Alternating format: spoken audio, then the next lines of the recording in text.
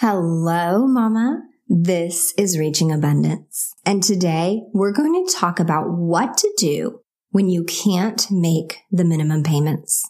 Yeah, I'm talking about that dreadful rock bottom, I can't pay my bills kind of moment. I've been there before, and lots of people are there now. We're going to talk through how to call your creditors, who to call first, what to do before you call, and what to say. Or maybe you didn't know you should call your credit cards when you're experiencing financial distress. Well, you do now. And I'm really excited to share all my tips, advice, and yes, even my own personal experience with you. As always, thank you very much for being here with me. If you're experiencing a rough patch financially, I want you to know that this is why I'm here. I want you to use my site, happyhealthyabundance.net, as a resource to help you through this tough time. I've purposely created articles to help walk you through step by step what to do toward debt freedom and ultimately toward an abundant financial situation. There are free budgeting downloads, printable debt-free worksheets, money mindset affirmations, printable cash flow calendars, and more, ready and waiting to help guide you into a better financial position. If all else fails, find me on Instagram at happyhealthyabundance and DM me for help. Remember, abundance is possible for all of us, no matter where you are in which stage of life.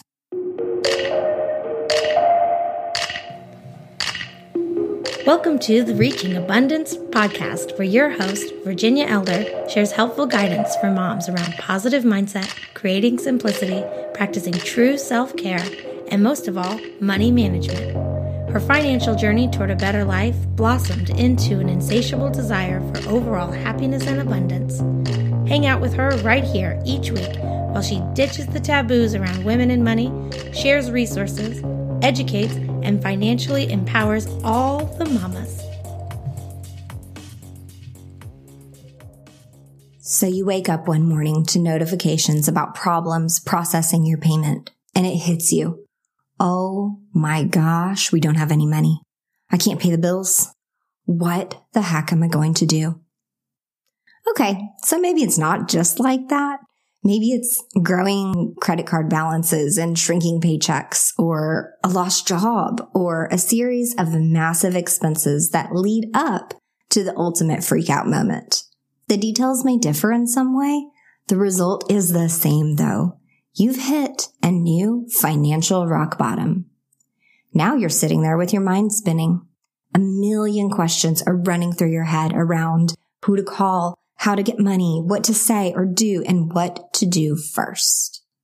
How do I negotiate with my credit card companies? What do I say when I call my credit cards? How do I talk to creditors? What will happen to my account? What will happen to my credit? Will they sue me? How do I fix this? Where will I find the extra money? I know what you're thinking because I was there too, and I remember it so vividly. I can recall the exact feelings of panic and stress even to this day, even though it was nearly 6 years ago. Situations like this are conducive to overwhelm because multiple steps are needed to even begin to make progress toward rectifying your finances. Yes, you'll need to get creative about generating cash in order to have the money to pay the bills, but first, you need to call your creditors. So how do you know when to pick up the phone? As soon as you notice there will be a hiccup with your payment, and especially as soon as you see that you can't make the minimum payment this month, you need to be on the phone with your credit providers. First, I suggest taking a few deep breaths and logging into your bank and credit accounts. If you use a program like Mint or YNAB, which I highly suggest those, to track and budget, I'd start there since that's where you can see everything on a single screen without logging into multiple accounts. As you scour the most recent statements, account balances, and terms, try to identify what went wrong. Was it simply not enough income? Was it frivolous spending? Is the cash there available, but some mistake prevented things from processing? Have you been spending like you make $100K when you really only bring home $50? If you've recently had hours cut or lost your job, then the answer is obvious and you can move forward with making the phone calls. Now, I get it. These days, we prefer little to no contact, and you might just be hoping you can text or email or use that little bot chat that's on their website. But trust me, this requires a little more of a personal touch, and you need to pick up that phone and call. It's best to talk to a customer service rep before you've missed a payment, and especially before that 30-day past due mark. Although it's much easier to hide in our shame and fear, don't wait. Don't be afraid or defensive. Remember, the person on the other end of the call is a human too, and is likely going to try to help you. So why should you call your credit cards? Although I understand making a phone call to someone to explain why you can't pay them might seem intimidating. This is one of those issues you should be proactive about and address head on. Remember, these customer service reps deal with this every day and have heard it all. Someone, somewhere has faced a similar hardship. If you don't call, no one can help you. If you do call, the possibilities are endless. There are several things you can ask for that, if granted, might help you through and beyond this situation. You can request to have the minimum payment waived or reduced, temporarily lower or suspend monthly payments, lower the interest rate, remove or suspend late fees, and even apply for a hardship or forbearance plan if you qualify. You never know what options the creditor might have access to on their end, so be ready to listen as much, if not more, than you're prepared to talk. They may have internal deferment or forbearance programs for customers experiencing specific hardships. Creditors with which you have a long history of on-time payments might even be more willing to work with you just based on your loyal status. If you're concerned about suffering a dip in your credit score, a negative mark on your credit report, or about a creditor being upset with you, acknowledge that fear and plan to call them anyways. This is exactly why you're proactively making the phone call, to prevent the situation from getting worse and potentially scarring your flawless history. Creditors want to hear from you before your account or your credit gets messed up. They want to retain you as a customer, which means helping you find a resolution for your current issue and keeping your account in good standing. So before you make the call, there are a few things that you want to do. The caller, you, who's most informed, has a greater likelihood of success. It helps if you know your balance, the interest rate, any introductory or promotional terms like 0% deals and their expiration date, the minimum payment requirement, and your available credit or your credit limit.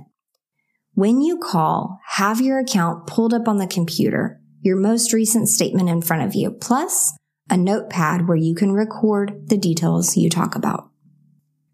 Set aside at least 30 minutes per creditor you need to call, and separate your calls with time to step outside, eat, or whatever you have to do to shake it off in between conversations.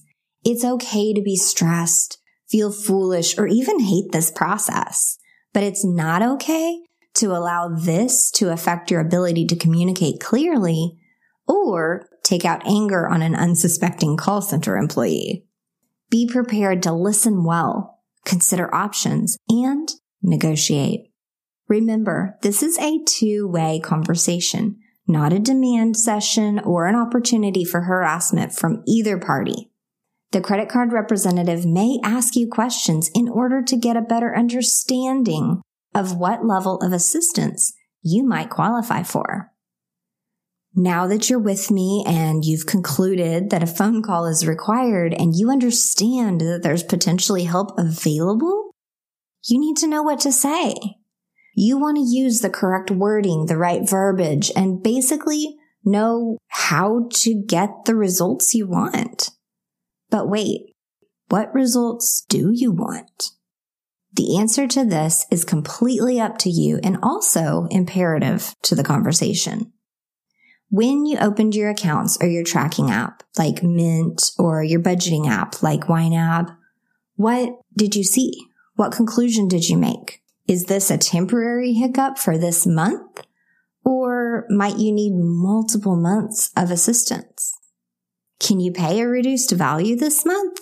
Or can you not make the minimum payment at all? Would a reduced interest rate be helpful? And what is your plan to get past this?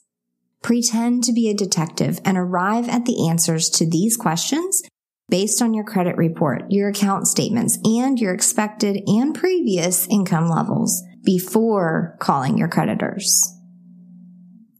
Now, I understand calling your credit card companies is no easy task. It's going to require patience, lots of automated prompts, and your ability to repeat your story and your request to one gatekeeper after another until you reach a customer service rep who can actually help you. The last thing you want to do is lay out your 10-minute saga to someone who doesn't even have the authority to make account adjustments. So, before launching into your full story, have a shorter version prepared. Maybe it goes something like this.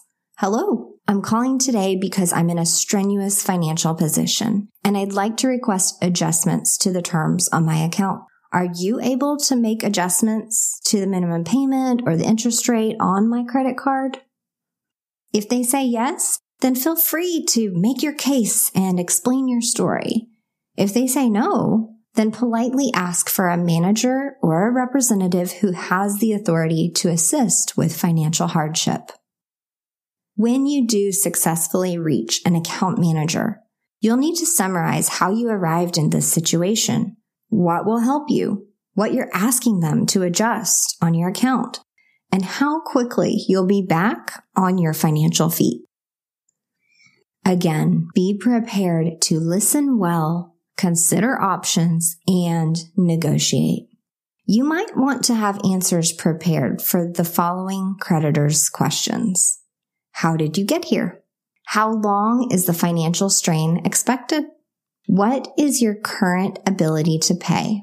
What will increase your ability to pay in future months? And what other obligations do you have? As an account representative asks you these questions, they are trying to figure out if you have a plan, if more money is going to be able to come, if you can make any amount of a payment right now, and if you can't, what's the time frame we're talking about? Do your best not to get defensive. These questions might be tough to answer, but the more realistic you are with yourself about the struggle you're facing, the more clearly you can communicate the severity of your problem to the rep, which also makes it more likely that the arrangements you guys make can actually help you. As an example, if you called me asking for a reduced interest rate and I was the customer service rep, you explained that you'd lost your income, I'd proceed to ask you why you think a reduced rate will help. Because in my mind, the better solution might be a couple of months deferred payments, plus a temporary account freeze so that no further interest can accrue while you're searching for a job. If you can't pay the minimum payment this month, say so. Be firm yet positive. You could say something like this. I cannot make the minimum payment this month, but I do want to keep my account and pay my debt as soon as possible. What can we do? This leaves it open to negotiation, to options, to each party presenting ideas toward a solution. Since you have no idea what kind of account options they have access to, it's important to remain open, answering questions about your finances while also remaining firm that you need help. Help facilitate that two-way conversation by asking open-ended questions and listening as much as you speak. So, you know you need to call your credit cards at this point. But what might happen? What are the potential negative effects of raising the red flag and saying, hey, there's a problem? I touched on this before, but one of the issues might be that you get the runaround. Expect lots of no's. Expect to be passed from rep to rep, put on hold, asked if you can call another number, referred to debt management companies, and things like that. Be polite, persistent, and patient. Determination is the key. Don't sit there and finally get to a rep and then they say no, and then you say, okay, thanks, bye. That's not going to move you towards your goals, and that's not going to get you any help. Of course, there's a possibility that you'll wind up talking with a grumpy or a difficult creditor sometime during this process. And the likelihood of that might increase based on how many cards you have to call. Remember, you don't deserve to be belittled or harassed. If you get someone who's having a bad day, simply hang up and call back if you feel you're being given unnecessary negativity. It's likely that someone else in the call center will answer your next call, and they'll probably be more helpful. When you prepare yourself mentally to receive pushback, you'll be pleasantly impressed when you do get a yes or when you reach a helpful rep. Now, even if you're successful at requesting deferred or reduced minimum required payments, a lower interest rate, or fee removal, you need to be aware of other potential consequences as well. Assistance may only be available if you agree to have your available credit limit lowered, your card frozen, or your account closed. This protects you from racking up even more debt and exaggerating the current problem. While you may not like these limiting circumstances, they are for you and your creditor's protection. Creditors still have to report something to the credit bureaus. So there is a chance that your account negotiations may prompt a flag on your credit report. If you haven't missed any payments and are being proactive about requesting help, a change in status should be avoidable. Be open with the credit card rep making the term adjustments and ask how and when your account status will be reported.